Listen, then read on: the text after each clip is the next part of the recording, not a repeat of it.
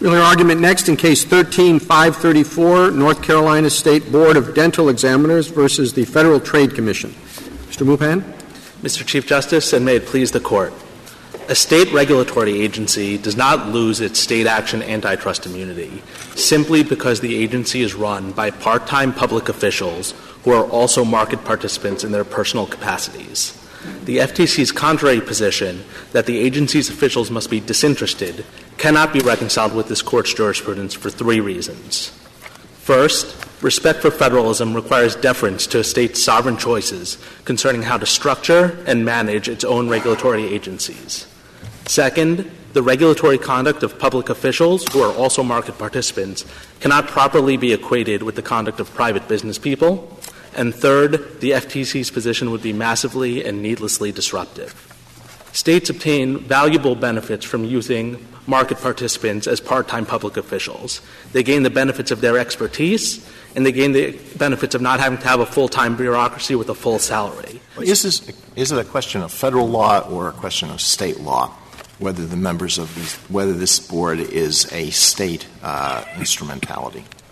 Ultimately, whether this board should be entitled to state action immunity is a question of federal law. But in whether characterizing the board as public or private, we submit that, absent extraordinary circumstances, the federal court should treat a state's designation of a state entity as public, and that when that entity is charged with public duties as a state entity. Well, if you agree that a state can't simply deem something that, for all other purposes, is private to be a state entity or instrumentality, there has to be some test.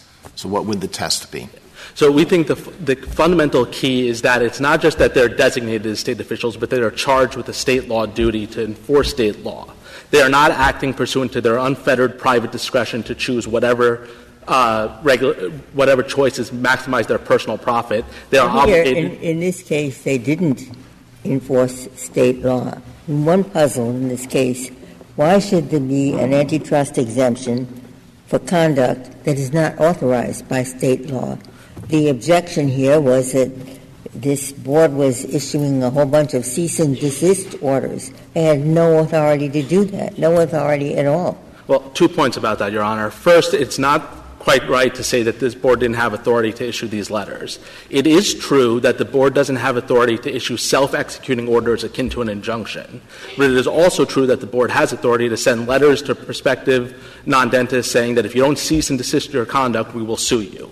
The only question in this case, in terms of state law authority, is whether the wording of these letters was somehow problematic. No state court has ever determined that that is a problem, and more fundamentally, all of that is a question about whether there's a clear articulation here. And the FTC has assumed that there is a clear articulation. Mr. Mupan, can I take you back to Justice Alito's question? Because I think you said in response that the answer was, has the state asked the organization to enforce state law and entrusted them with that responsibility. So suppose a state just looked around and found a trade association and said, we think that trade association is going to be a very good enforcer of state law, and made the trade association a state entity. That's the board that's going to regulate this industry. Would that be sufficient? If they took an oath to the state to enforce state law, if they were subject to the traditional duties that a public entity has, if they had to comply with the Administrative Procedures Act and the Open Records Rules and the ethics laws, if they were subject to judicial review, absolutely. Well, which of those are the important ones? Do all of them have to be there? We think the absolute key is that they're subject to a state law duty, that they've sworn an oath to the state to enforce state law and not to maximize their own private. I think in the trade association case, I get off your train. It seems to me it's quite different to appoint what should I say, an entity that is already a conglomerate, which is already a contract or combination of individuals, and to authorize that separately created combination of individuals to enforce state law. I think that's quite different from saying we're going to have a board composed of dentists and we're going to pick the dentists. Well, it is different, Your And Honor. they're serving only in their individual capacity on this board, whereas the people in the trade association you're talking about are, I guess, the governors of the trade association are elected by the members, right? Well, but that's the key, Your Honor. I agree it is a more difficult case, but if the state law had basically drafted a private trade association and said you will serve two hats, sometimes you will act as a private trade association, but sometimes you will be the entity of the state that is responsible for enforcing state law. You have a state law oath to enforce state law. You cannot take your actions to maximize your private gain. What you're doing here is enforcing state law. Well, my goodness, there's a lot of cases. I would have thought it was well established that if, in fact, the state says to a group of wine merchants, you go fix your own wine prices, be sure they're reasonable. Or to a group of truckers, you go set your own trucking prices, but be sure they're reasonable, et cetera, that they can do that if and only if there is supervision. And because, they might get out of hand, the wine merchants or the truckers or anybody else. Now, I started from that proposition. You seem to be questioning that proposition. Not at all, Your Honor. If we accept that proposition, then how is your case any different? Because what we have here is we have a group of dentists, like the group of wine merchants, like the group of truckers, and, of course, they're not fixing prices. What they're doing is deciding who will be in the business, and there we are. End of case. Is there supervision, yes or no? The FTC says no, there isn't, and I don't want to know what you say. The fundamental difference between the hypothetical you posed in this case is that when you have private people who are authorized to set their own prices, even if the state statute says they must be reasonable, they are exercising their discretion about what is reasonable in terms of maximizing their personal profit. They are not acting as fiduciaries of the state. They have no obligation to the state. They've not sworn an oath to the state. They're not subject to the state's administrative procedure. No. We put all that in. Any of that. We put all that in. We say our truckers and our wine merchants swear an oath. I swear that I am a member now of the State Commission setting prices, and I swear that I will be reasonable. Okay? You think that would have changed the Mid-Cal result? Well, since those are essentially the facts of Parker, I do think it would actually change the result. The commission in Parker. All that happened is they take an oath. For all I know, maybe the Mid-Cal wine people did take an oath. They didn't. And okay, suppose I say I don't. It is no small thing. Is there anything else? Is there anything else besides the oath? Is this case identical to Mid-Cal except they took an oath? No. So compared to Mid-Cal, there was literally no substantive standard whatsoever in the California statute. They were free to set whatever price they want, not even a reasonableness constraint. In addition, not only is there the oath, there's the fact that they're subject to all the traditional duties that public entities have. They have to comply with the APA, the state ethics rules, open meetings rules, public records laws. But none of that was. Why isn't it entirely reasonable to say, yes, this can be a state actor, but because they're made at the same time, the state says they must be in private practice. So they're both a state actor and they're a private actor. So, yes, you can have such a board, but there needs to be a check of supervision. That is, they can't just go make their regulations without approval from some state entity, and they can't go around issuing cease and desist orders. They have to come to a court if they wanted, and the court would act as the check. Why shouldn't, because of the risk that these people have a self-interest, why shouldn't there be a check of the kind that Mid-Cal? Because fundamentally it is a question for the state to determine whether it wants to bear that risk. These are the state's officials, and the state has made a different choice. The state has decided that the benefits of having market participants make decisions and not having each and every decision actively second-guessed by a higher level of bureaucracy is worth it. That it really begs the question. If we give immunity because only when we have a clearly defined state intent, a policy accepted and created by the state, how is the state doing that when all it's doing is letting dentists elect the representatives of their board? This is not an appointed position. This is an elected position by dentists of each other. How is the state going to be any different in giving that group of private actors a pass on antitrust litigation that when they have a self-interest that's inherent in their occupation? Well, the state gets involved at the front end in two ways. First, there has to be a clearly articulated anti-competitive policy. And what is that clearly articulated policy? In this case, it's been assumed by the FTC that is satisfied here. What I would submit is the reason it exists is because the Dental Practice Act says that only licensed dentists can practice dentistry. That is on its face inherently anti-competitive. Yes, but is there any clear policy that teeth whitening is the practice of dentistry? I thought that was determined before the standard about removing stains on teeth, that was before anybody ever knew about whitening. That's an interpretive question under the statute, and what this Court has held in cases like Omni is application of a clearly articulated state policy is a question for state administrators. But how can it be clearly articulated when the problem being addressed didn't even exist when the policy was for the same reason that in Omni, for example, the state had authorized zoning,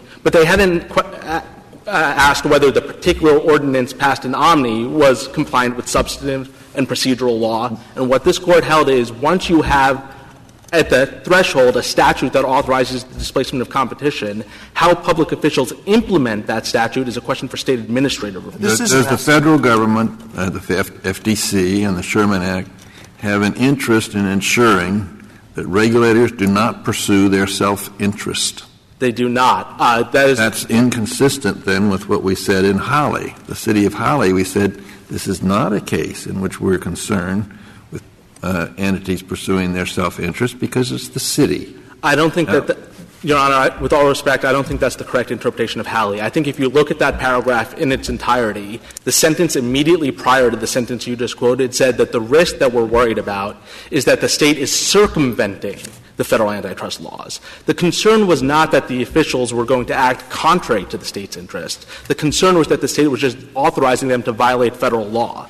And then two sentences after the sentence you just read, what the Court said is if the concern is that they have parochial interests, well, clear articulation solves that problem. But if there's any ambiguity about what Halley says on this, it's resolved by Omni. Because if ever there were a case where the state's officials had a self-interest, where they might have been acting contrary to the state's own interests, it's when the state's officials are being bribed by private parties. Mr. Milgram, you have to explain that understanding of Halley to me. And Halley's a very important case because it essentially asks the question that's right here, which is we have this odd entity, and we have to decide whether that entity is more like just private parties or is more like a prototypical state actor. And there we say it's more like a prototypical state actor. And how do we get there? We say the requirement of active state supervision is a way of ensuring that the actor is engaging in the challenged conduct pursuant to state policy. And we need to have that test. We need to have that test when there's a real danger that the party is acting to further his own interest, but not when there's not such a danger. And here, that suggests that the question is this party, this board of all dentists, is there a danger that it's acting to further its own interests rather than the governmental interests of the state? And that seems almost self-evidently to be true. With all due respect, Your Honor, I think you skipped a sentence in Halley. In between the first sentence and the second sentence you read me, there is a sentence that says the purpose of the active supervision requirement is to prevent the state from circumventing the Sherman Act. The danger that the Court was talking about in the sentence you read is the danger that the state is just authorizing private people to violate federal law rather than having its own state policy. And that is what the Court meant in Halley when they said there was no danger. There is no danger that the state create a municipality as an elaborate sham to let private people violate federal law under the auspices of a municipality. But the concern is that there is no state policy if the state simply says, you take an oath and then you do what you want. And if the board says we think what's good for dentistry is good for South Carolina or good for North Carolina, our cases say that's not enough because you're pursuing your self-interest. Well, that's true, Your Honor, because there the statute says do what you want. But that's not what the statute here says. And a statute that says do what you want wouldn't be a clearly articulated policy to displace competition. Here what the statute says is only licensed dentists can practice dentistry. That is a clearly articulated policy to displace competition. And the only question is whether the state's officials have properly implemented that statute. Why is a statute that says do what you want not clearly articulated? Because it's neutral. It could. So it says clearly do what you want so long as it promotes the monopoly of dentists. If it said do what you want to promote the monopoly of dentists, I guess at that point it would be a clearly articulated policy to displace competition. In a circumstance like that, where all that was at issue was a broad standard to do whatever was best for the dental practice, and they were private parties, and they were subject to no other type of judicial constraints, maybe that would be the sort of situation. So it's not enough just to say, oh, you're a public agent or you're a public official. As I said to Justice Alito at the outset, in extraordinary circumstances, perhaps this Court could say that what has been deemed a public agency by the State is essentially a sham. But this is far from that. The board in this case is structured like the work of the board in this case is accomplished like every other State agency. It is subject to the administrative procedures rules. It's subject to public records laws. It's subject to ethics. Well, none of that's responsive to the concern that the State policy is purely to displace competition by promoting the self-interest of the dentist. It's responsive. They can do that in an open meeting. They can do that, let everyone look at the records. But it's responsive to the fact that if these people are acting contrary to the State's interest, the State can deal with it. And the State has chosen to deal with it in a certain way. And the fundamental question in this case is, does Federal law second-guess how the State has chosen to deal with this problem? And what we know from cases like Omni — The antitrust exemption is a matter of State law, Federal law, not State law. So it's the Federal law sets the dimensions of what fits within this State action. It's not up to the State to create the State action exemption. It's Federal law, and what its metes and bounds are also Federal law. That's true, but the line that this Court has consistently drawn from Parker onwards is that the Sherman Act does not apply to the acts of States or their officials when implementing laws directed by the legislature. And absent extraordinary circumstances, I would think that Congress did not intend for Federal courts to second-guess whether a public entity is really private. That would turn Federalism on its head. Tell me if I'm wrong about this, but I thought that the State action exemption was adopted, announced by this Court. It was. Nothing spelled out in a law. It was adopted by this Court. It's a version of a more general clear statement rule that this Court has consistently applied, that the Court does not assume that Congress lightly intends to intrude on core sovereign prerogatives. It's just like cases like Gregory versus Ashcroft. What the Court said in Parker is nothing in the Sherman Act's text or history indicates any intent to interfere with sovereign State regulation, and therefore States are not subject to the Sherman Act. And the question in this case is, when you have a State entity that the State has labeled as a State entity, but not just labeled, charged with a duty and subjected to all the duties that State agencies normally have. But there's another factor that the State has stipulated. That is, the State has said, and the members of this board must be private practitioners. Now, that is not your typical State agency. Well, it actually is the typical way of regulating the professions. Every State medical board, every State medical board. And that's why the FTC says we need a check. We need the mid-count check of some genuine State supervision over private. I would submit it would cut the other direction, that we would require a very clear intent that Congress intended to oversee and regulate the most traditional way of regulating the professions that States have historically used and have consistently used for a long time. What would happen if the North Carolina courts were to interpret the North Carolina statute that says that removing stains from teeth is the practice of dentistry to apply to whitening? What would that mean for this case? Because that's an unanswered question, isn't it? An unanswered question of North Carolina law. It is an open question. If they were to interpret it to say that it was the practice of dentistry, yes. Well, I'm not sure what it would have to do, the effect it would have on this case, because the FTC has already assumed that we are satisfied the clear articulation requirement. I assume it would make their case harder on remand to dispute that we were acting pursuant to a clearly articulated policy. But in terms of going forward, whether the board is correct about the meaning of the state statute is a question of state administrative review. If the state courts were to reach the opposite conclusion, then the board would have to stop this enforcement practice, and they could be sued in state court if they did. The fundamental question here is whether federal courts need to second-guess these state administrative questions. Just like in Omni, it was possible that the zoning ordinance that the city council promulgated in Omni was in violation of state law. There were all sorts of substantive and procedural requirements that needed to be followed, and this court didn't ask whether any of those things were satisfied. This court said that that is a question for state administrative review, not for federal antitrust law, because the Sherman Act was never intended to supplant state administrative review. That would turn federalism on its head.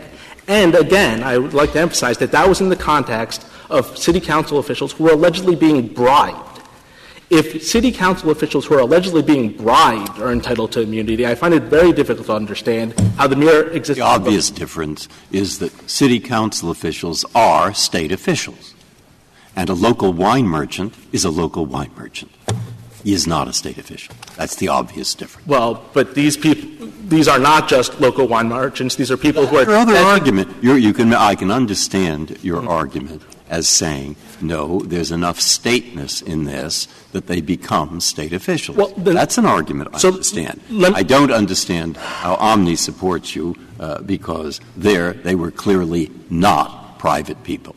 Well, they weren't private merchants. The evil we are trying to get at was not present. I guess the fundamental key is that I don't really take the FTC to be disputing that these are public officials. What they are saying is they are public officials who have a conflict of interest. They're saying that they're not disinterested public officials. They're not saying that they're actually private people. They're not saying that they have to be because they are, by state law, they must be private practitioners. They cannot be full-time civil servants. They can't be on this board unless you are a regularly practicing dentist. They are also private people. They have two hats. Just that they're private people.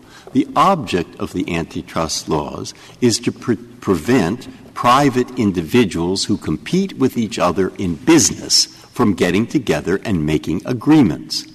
That kind of interest seems present here, present in Midcow, and present in all the other cases, but not present in Holly, because in Holly they were private, yes, but they're not business people about to make agreements with each other in the sense that the antitrust law is concerned. Well, 2 points about that, Your Honor. First of all, in Parker, the people on the commission were in fact market participants, and yet this court still treated that. If you might not agree with my analysis and you need to go on with this because I'll work that one out. Okay. So, and setting aside Parker, I think the more fundamental point is the federal antitrust laws shouldn't be interpreted to second-guess whether a public official is really private just because they have a conflict of interest. Do we set aside Goldfarb?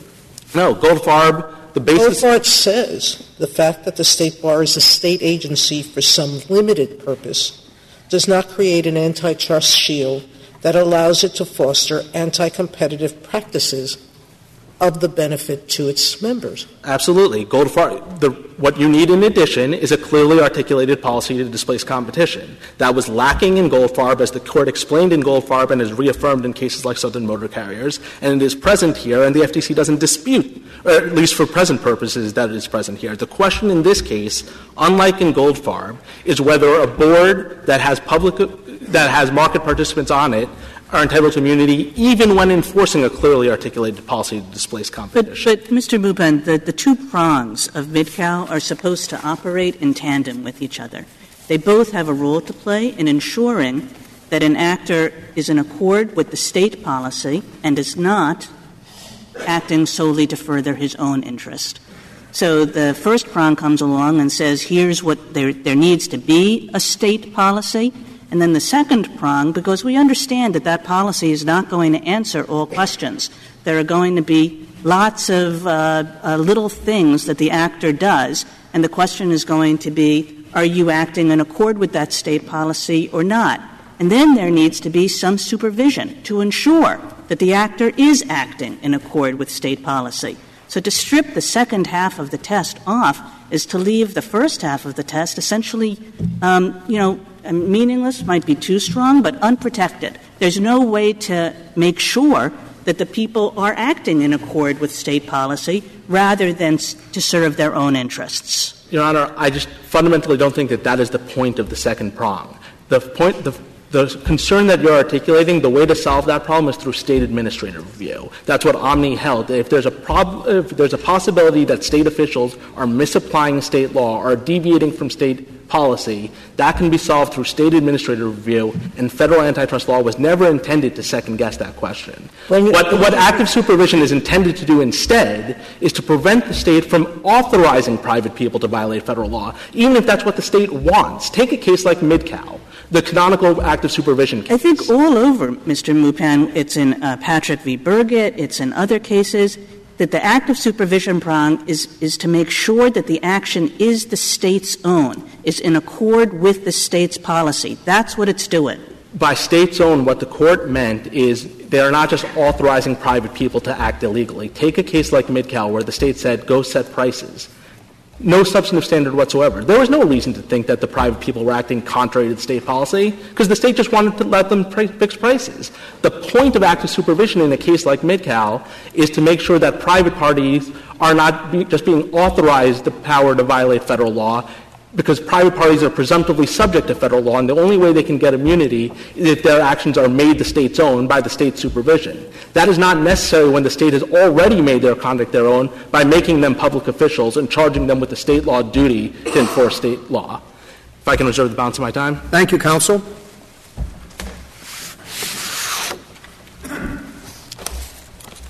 Mr. Stewart. Mr. Chief Justice, and may it please the Court, if the Dental Board were designated a private agency, this would be a paradigmatic case illustrating the reasons that active supervision is required. The board members, the majority of them at least, are required to be practicing dentists. They have an evident self-interest in the manner in which the dental profession is regulated and in regulations that might keep other people from competing with dentists. That natural self-interest is reinforced by the method of selection. North Carolina law provides that the members of this dental board will be selected not by the governor or by the public, but by the community of dentists. You're not suggesting, or are you, that that's critical to your case? We're not saying that that's critical. That's simply... It's just like an add-on feature. That's right. And that's the way the Commission treated it in its opinion. The Commission didn't suggest that the outcome would have been different if the method of selection had been different. But what do you do about a state Supreme Court that sets the ethics rules for the legal profession, including what constitutes the unauthorized practice of law? And let's assume the state has a requirement that all the members of the state Supreme Court have to be lawyers. What do you do about that? I mean, this is essentially Goldfarb. Goldfarb involved the Virginia bar. It was designated as a state agency as a matter of law. Well, I'm not talking about the Virginia bar. I'm talking about the Supreme Court of Virginia. Well, the court of... Are you going to say the Supreme Court of Virginia has to be actively supervised? No, the Supreme Court of Virginia, the Supreme Court of any state, like the state legislature, speaks for the state itself. They're all lawyers. And that is simply an unavoidable exception, if you will, to the general requirement. But they're not practicing law. They're not practicing lawyers. Whatever marginal self-interest they might have is outweighed by their status as Supreme Court bar member, as Supreme Court justice. Presumably, they also set judicial ethics rules. They would set judicial ethics rules, but what I was saying about Goldfarb is that Goldfarb dealt with the relationship between what the Virginia Supreme Court did and what the Virginia bar did. And it said, of course, the ethics rules promulgated by the Virginia Supreme Court would be the authoritative state policy. Let me pursue this, because I think that's the question exactly that's bothering me, but I have another example of the same thing. And I think this is, for me, a very difficult case. On the one hand, I absolutely understand the cases, and I understand why, at least I think I do. You would be pretty careful about having a group of wine merchants set their own prices or decide who can sell wine. And the same is true of a group of railroads. The same is true of a group of truckers. And the same is true of, okay, probably including dentists. And so what we have is a set of pretty tough rules saying the state better get in there and supervise, or you're subject to the antitrust laws. That, to me, is the state of the art. And that all seems fine, and you seem to follow, until I thought of a different example. Now, what they are is they're neurologists, and they're brain surgeons. And what the state says is we would like this group of brain surgeons to decide who can practice brain surgery in this state. Now, I don't want a group of bureaucrats deciding that. I would like brain surgeons to decide that. Of course, the risks are. And so we have to have some supervision, I guess. What? What kind of supervision? And why isn't that present here? A, any rule has to go to some rule revision agency. B, before they can throw anybody out, they have to go into court and get a court order. And C, even these letters would be subject to their state APA. So if I'm on your track, I want to see you talk about the neurologists and any kind of serious medical board. And I don't want to suddenly destroy all the temptation of medical boards throughout the country to decide everything in favor of letting in the unqualified person lest he sue them under the antitrust law for treble damages and attorney's fees.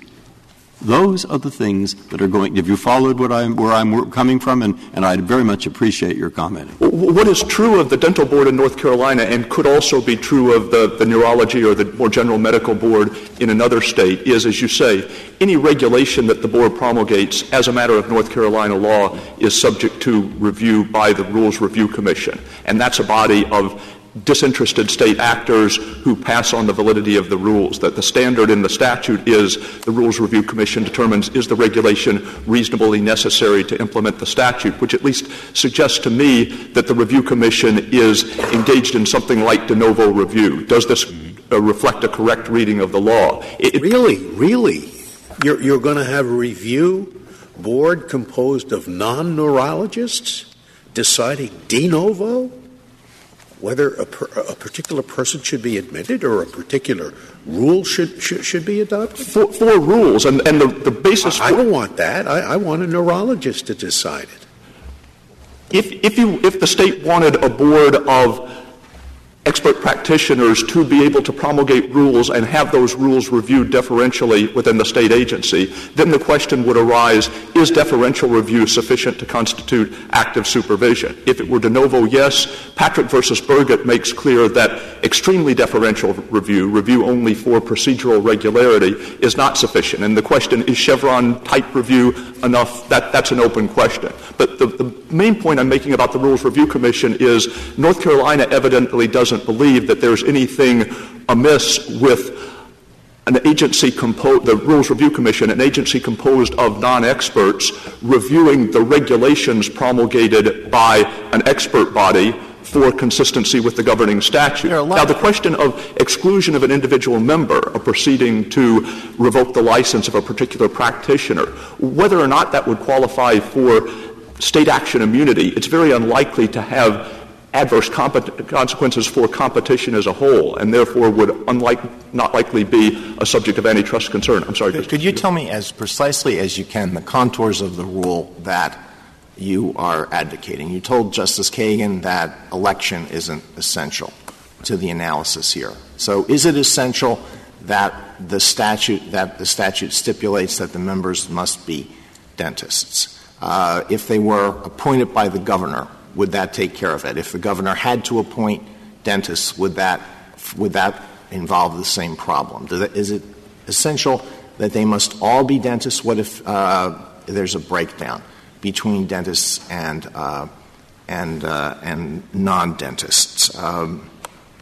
The Commission's opinion — let me just add this. What if there is no requirement that they be dentists, but the governor always chooses dentists because there's a very powerful dentist lobby, so he's always going to put dentists on this board exclusively? I'd say two things. I'd say three things maybe. I think first, we would say our theory still applies, that the self-interest would be present whether or not they were required to be dentists. The second thing we would say is, but that's a harder case. In that situation, you would at least need to look beyond the statute books in order to determine whether the people were dentists, and you would get at least a little closer to Omni, which this is what troubles me about your position, because it seems to lead to a state-by-state, board-by-board inquiry by the federal courts as to whether the members of a regulatory body are really serving the public interest or whether they have been captured by some special interest. But I guess the third point I was going to make is we're not aware of any board like that. That is, the amicus briefs on both sides say that it is a frequent practice for states to establish regulatory boards that are required by law to be composed of members of the profession being regulated. And the amicus briefs on the other side say that's a good and efficient practice. The amicus briefs on our side say that's a problem. But they all agree that that is a prevalent practice. Well, under that practice, you said it's not an antitrust violation. Boycott. The guy didn't get into the profession. He flunked the exam. Well, the antitrust lawyer says, I'm out of this profession. I would offer them competition. We only have 82 qualified people in this specialty in this state. Now there's only 81. That makes a difference. Their questions are unfair. They're against me, and for a bunch of reasons. Silver for New York Stock Exchange. It's not so hard to make up reasons. So I don't want to cut you off from Justice Alito, but I'd like you also, in doing that, to think about what my problem is. It's the neurologists who are subject to the antitrust suit. And the answer seems to lie in the kind of supervision that you're advocating. Now, go ahead, go back to Justice Alito, but I put that in your mind, please. I guess the point I was going to make is while there is a frequent practice of states requiring by law that regulatory boards be staffed by members of the profession, that there appears to be no instance in which the state left it up to the governor to decide whom to appoint and the governor chose to appoint only practitioners. Part of our point in this case... Does that mean that is what's critical in your opinion, that there is a state statute that says they must be dentists? If that weren't there, but the governor always chose dentists because he wants the dentist vote, and the dentists are very powerful in that particular state. We're not prepared to give that up, but we don't think that that's as strong a case. The fact that they are required to be dentists signals that they are there in their capacity as such, that they are... If you're not prepared to give that up, then I really don't understand the contours of your rule, and I find it troubling, because I really am not attracted to the idea of federal courts looking at state agencies, state regulatory entities, to determine whether they're really serving the public interest or they're serving some private interest. Well, we're certainly not advocating that the court look to the subjective decision-making processes of the individual members. That is, if the membership of the board were people who had no active participation in the dental profession, who had no economic interest, the court in Omni Outdoor certainly made clear that the court is not supposed to be probing whether, in fact, an individual board member made a decision based on illicit criteria. Mr. Stewart, same sort of question. Suppose that we come out with a ruling that makes clear that an all-dentists board is not okay, and then a state says, okay, we'll do a board with 5 dentists and 3 non-dentists. How do we feel about that? It would still be a majority, or I think the Commission used some phrase like decisive coalition. And in this case, in a sense, the majority treatment of the dentists on the board was exacerbated. Only 6 of 9 of the board members are actually practicing dentists. But what about ex-dentists? They're no longer practicing, but they're all dentists. They have a lot of dentist friends. They're sympathetic to the profession of dentistry. You're going to give them a pass? I think if the board were composed of retired dentists, people who were selected because they had expertise but no current financial interest, that would be a legitimate way of staffing. Okay. You really think that the financial interest of the individual members of the board is going to be significantly affected? Of each individual member of the board? My goodness. Well, I find that hard to believe. I guess to my previous answer, I should add, if those board members were selected by a dispassionate state official, that is, there could also be circumstances in which board members themselves had no financial interest but were selected by those who do, and that might be treated well, as... Well, going back to Justice Alito's question, if we have to look at it board by board, if I were a private practitioner and in Justice Breyer's hypothetical a neurologist came to me and said, I think it's very important for us to do standards. Can I get on this board? I say, have no part of it. Triple damages, attorney's fees. You can't even afford to defend this case. Get off that board. That's going to be the consequence of of the rule you advocate, it seems to me. There's no problem with active participation by there's no problem with the boards being staffed by active practitioners so long as they are adequately supervised. Does that consist of, if you want my off-the-cuff idea, which is probably not particularly good to give you, that supervision consists of either your board on regulation, or a court which, when reviewing what they do, does so with an awareness of the state law on the subject and also the risks of anti-competitive harms, ready to set it aside if, in fact, those risks, which are outside what the state law wants, seem likely to eventuate. Now, I could write such a standard pretty vaguely, and that's not necessarily the right standard. But this whole thing turns to me on what the supervision consists of and whether it's good enough or not here. And so that's why I repeat for like the third time, and I think probably the government doesn't have a definite position on this and what it consists of. Well, I mean, there are different. Not that you should, but I just want to know. I mean, there are different things that could qualify as adequate supervision, and in part that turns on the nature of the question to be answered. That is, the difficult question that is posed in this case, or the ultimate contested question is teeth whitening the practice of dentistry as defined by North Carolina law? That is a question of statutory interpretation. The North Carolina statute speaks of removing stains or accretions from the human teeth. There are arguments on both sides as to whether that encompasses the teeth whitening methods that are used today. That's the kind of dispute that is capable of being definitively resolved. But they'd have to give deference to the expert board's determination. That would be normal. They might or might not. Well, if it's not, then you're going to have the neurology qualification determination made by some people in the state who are not neurologists. Now, that, to me, spells danger. I mean, the point I was going to make was the determination whether a particular individual is qualified to practice neurology is a different sort of question from the issue, is teeth whitening the practice of dentistry? That question is one of law that a court is capable of deciding. It might or might not give deference to the views of a particular administrative agency. In our view, it would certainly make sense not to, as a matter of state administrative law, not to give deference to the view of self-interested practitioners for the same reasons that, on that legal question, for the same reasons for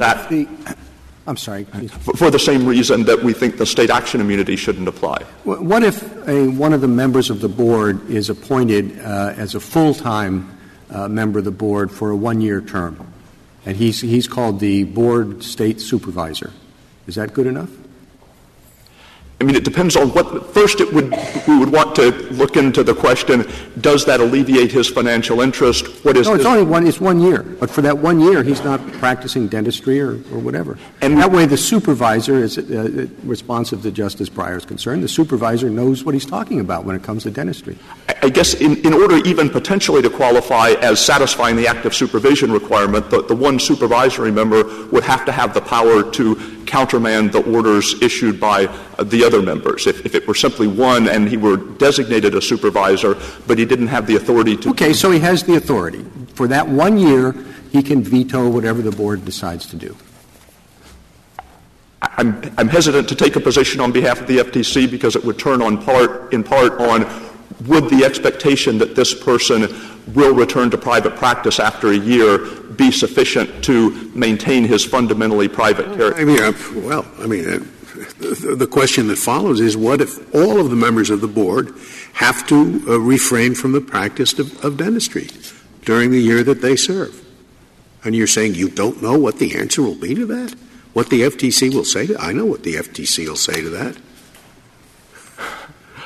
Well, I guess part of what I would say in response to these hypotheticals, and it's not that they're not legitimate questions, but this seems to us to be the case at the furthest end of the spectrum from those. This is a case in which the only members of the board who actually participated in the decision to issue the cease and desist letters were practicing dentists. They were people who were required by law to be practicing dentists. They were appointed by other practicing dentists. The other thing I would say... Mr. Stewart, the problem with your answer, at least for me, is that you're being asked for the rule that we're going to announce, not just in this case, but to guide the decision-making for future courts.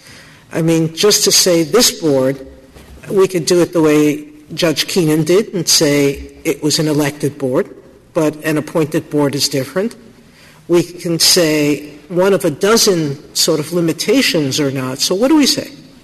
I mean, how do we articulate your rule? I mean, the way I read both Judge Keenan's concurrence and the majority opinion is both of those said, at least where the members are selected by other practicing dentists, there is no state action immunity. We leave for another day the question whether the outcome would be different if the members were selected by the government. That's what the Court does. It walks that line, and it goes and looks at the trajectory we're taking.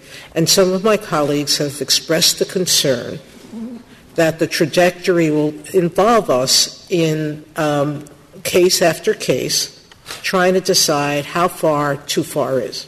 And frankly, if the Court wanted to say, as part of its opinion, as long as they are actually required by law to be practicing dentists, there's no state action immunity. But if the law doesn't require that and it happens to be the pattern of gubernatorial appointment, if the Court says that the outcome would in fact be different in that case, we would prefer that to a decision that says we're going to give these boards a blanket pass because we can foresee some hard questions at the end of the day. Suppose I write that down. Still, the problem in the back of my mind is there are now 311 million Americans who are going to have medical care. And this isn't, I agree with you, this is at one extreme. But those words that you just enunciated seem to cover, to exactly the same extent, every medical specialty.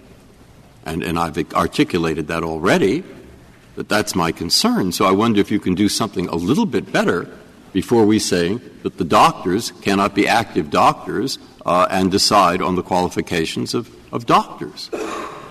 I guess the two or three things I would say are, first, I think the decisions about whether particular individual practitioners will be licensed or have their license revoked is a fundamentally different type of determination from the legal question, is teeth whitening or some other generic type of service the practice of dentistry within particular state law. The second thing is, although, Justice Sotomayor, you're certainly right that the Court doesn't announce decisions that are good for one case only and leave every other question unresolved, the Court also does proceed incrementally, and it doesn't feel disabled from announcing the right rule in the case before it simply because it can foresee both that difficult cases will arise in the future and that the rule it's announcing won't clearly resolve. You have very long sentences, so it's very hard not to interrupt you. Okay.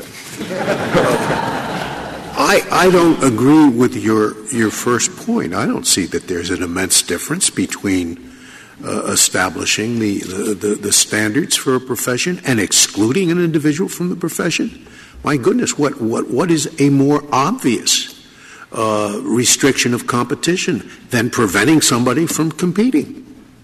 I don't see how you draw that line. Well, it's one thing to say that so-and-so can't practice, but it's another thing to say that teeth whitening is part of the practice. Well, it seems to me they both involve anti-competitive decisions.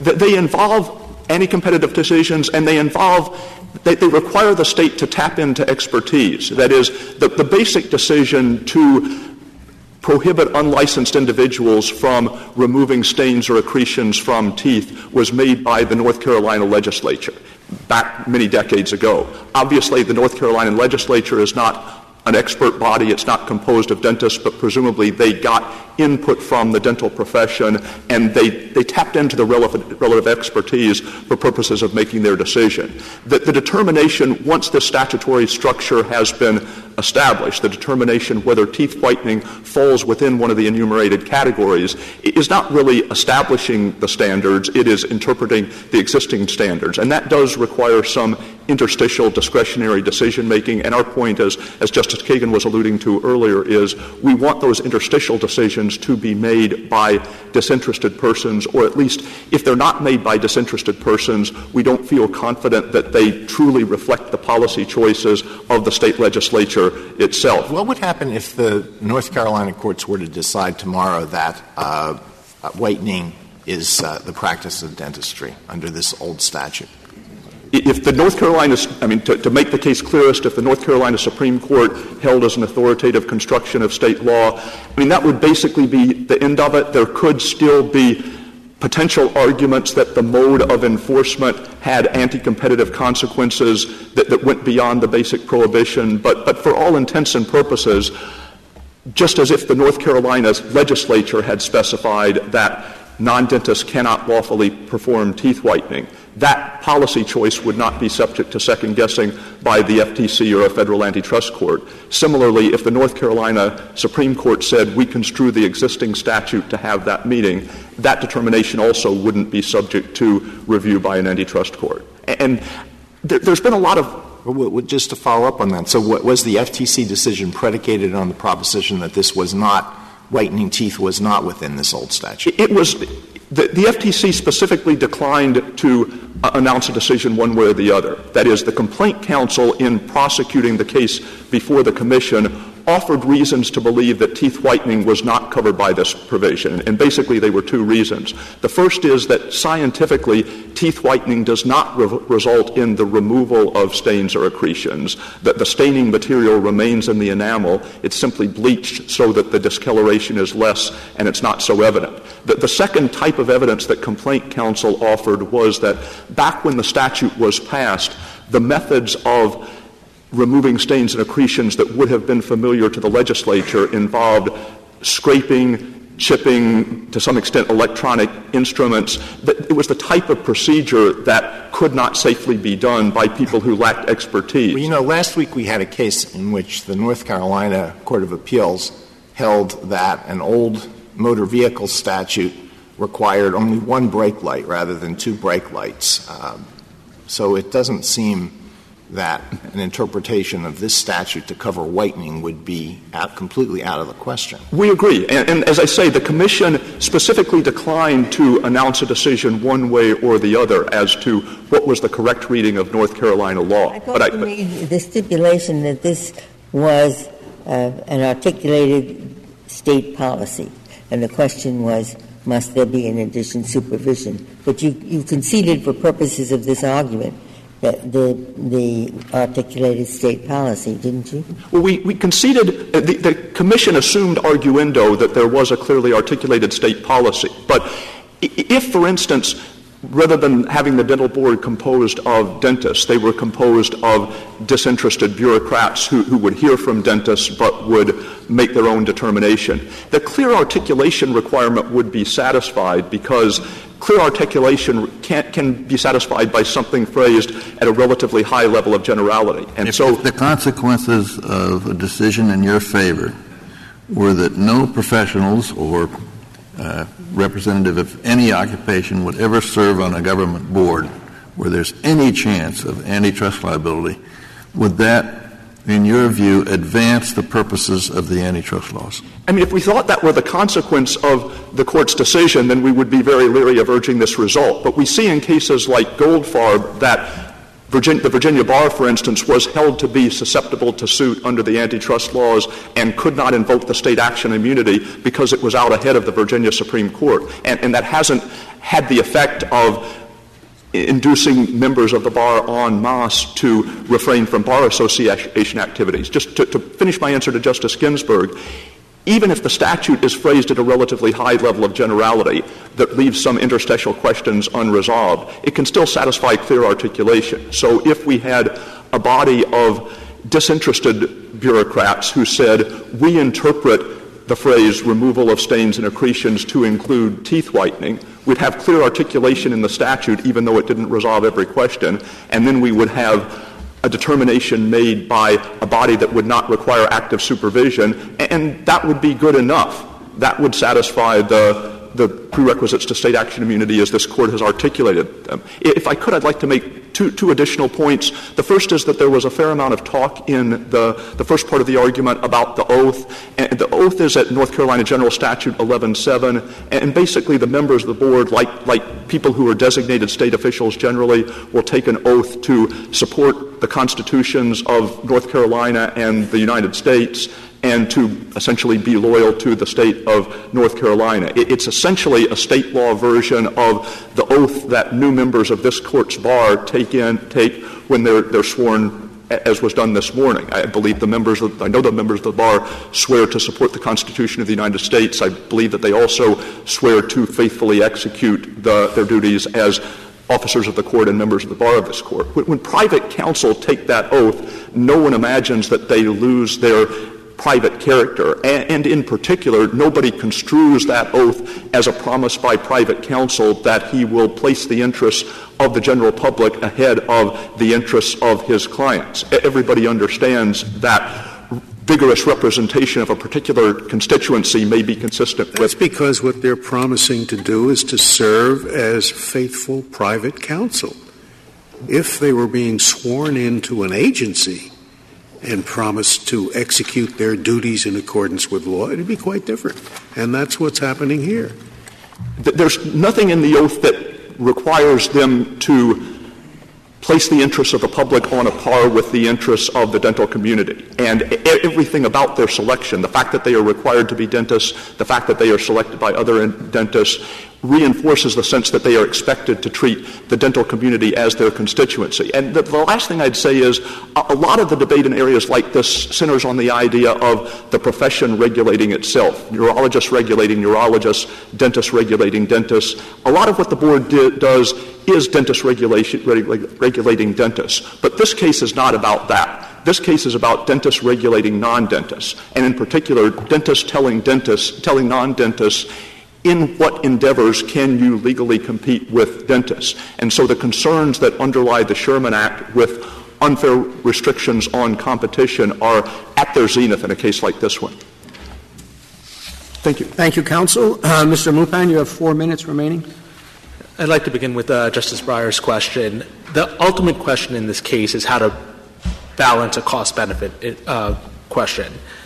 There are benefits from having experts, and there are risks from having experts be regulators. And the question is who should make the decision of how to weigh those costs and balance those risks. And what the government is arguing is that the federal antitrust laws second-guess the state's decision about how to balance that risk. The states have decided that the better way to handle the situation when you have experts like neurologists is to have some level of supervision, but not the level of active supervision that is required for private parties. Why not simply say that the supervisor, be it the court or be it the commission, must, when it decides the lawfulness of the agency's action or the private board's action, take into account the risks of self-dealing as well as the state policy that favors them making this decision. And where the consequence is an unreasonable weighing, it is unlawful under state law.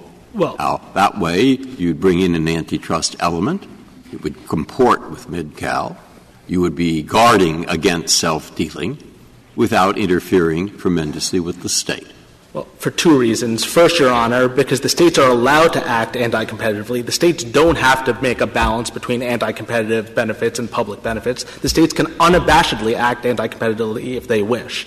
It would also be extremely complicated because what you would essentially have are 2 different versions of active supervision. One standard of active supervision that applies to private parties and one standard of active supervision that applies to public officials who also have private interests. That's the reason why Mr. Stewart wouldn't answer your question by saying any of those things would work, because they will never say that that stuff works for purely private parties. They will never say that just near the ability to... Excuse me, I'm sorry.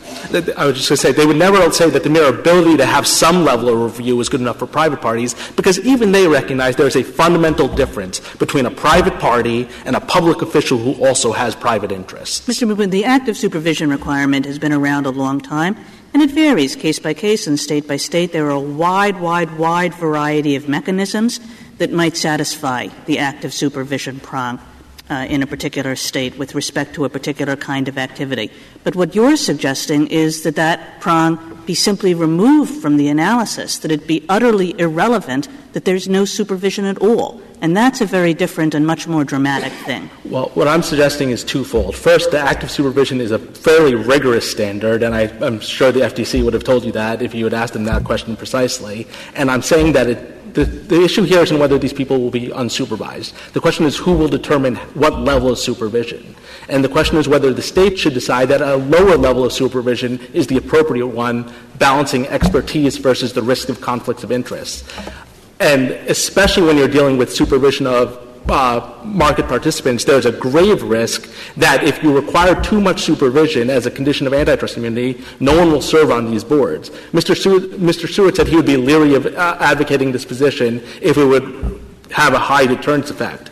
Well, there is an amicus brief from the ADA and the AMA and from 23 states, all of whom express grave concern that if you require supervision, market participants will not serve on these boards, and that is the sort of concern this Court has recognized in cases like Hoover versus Ronwin. It is fundamentally up to the state to determine how to bear this risk, whether they want to say that the benefits of expertise outweigh the risks of conflicts of interest. That is what this Court held in cases like Omni, that the Sherman Act is not intended to serve as some general rule of good government. It is up to the states to determine how they want to regulate as sovereigns. The final point I'd like to make is about Justice Alito's question about what would happen if the state Supreme Court tomorrow said that teeth whitening was the practice of dentistry. I'm not quite sure I understood Mr. Stewart's position, but the holding below is that active supervision is required regardless of whether there's clear articulation. So I would think that it would be liability regardless of what the Court did in the future. Thank you, counsel. The case is submitted.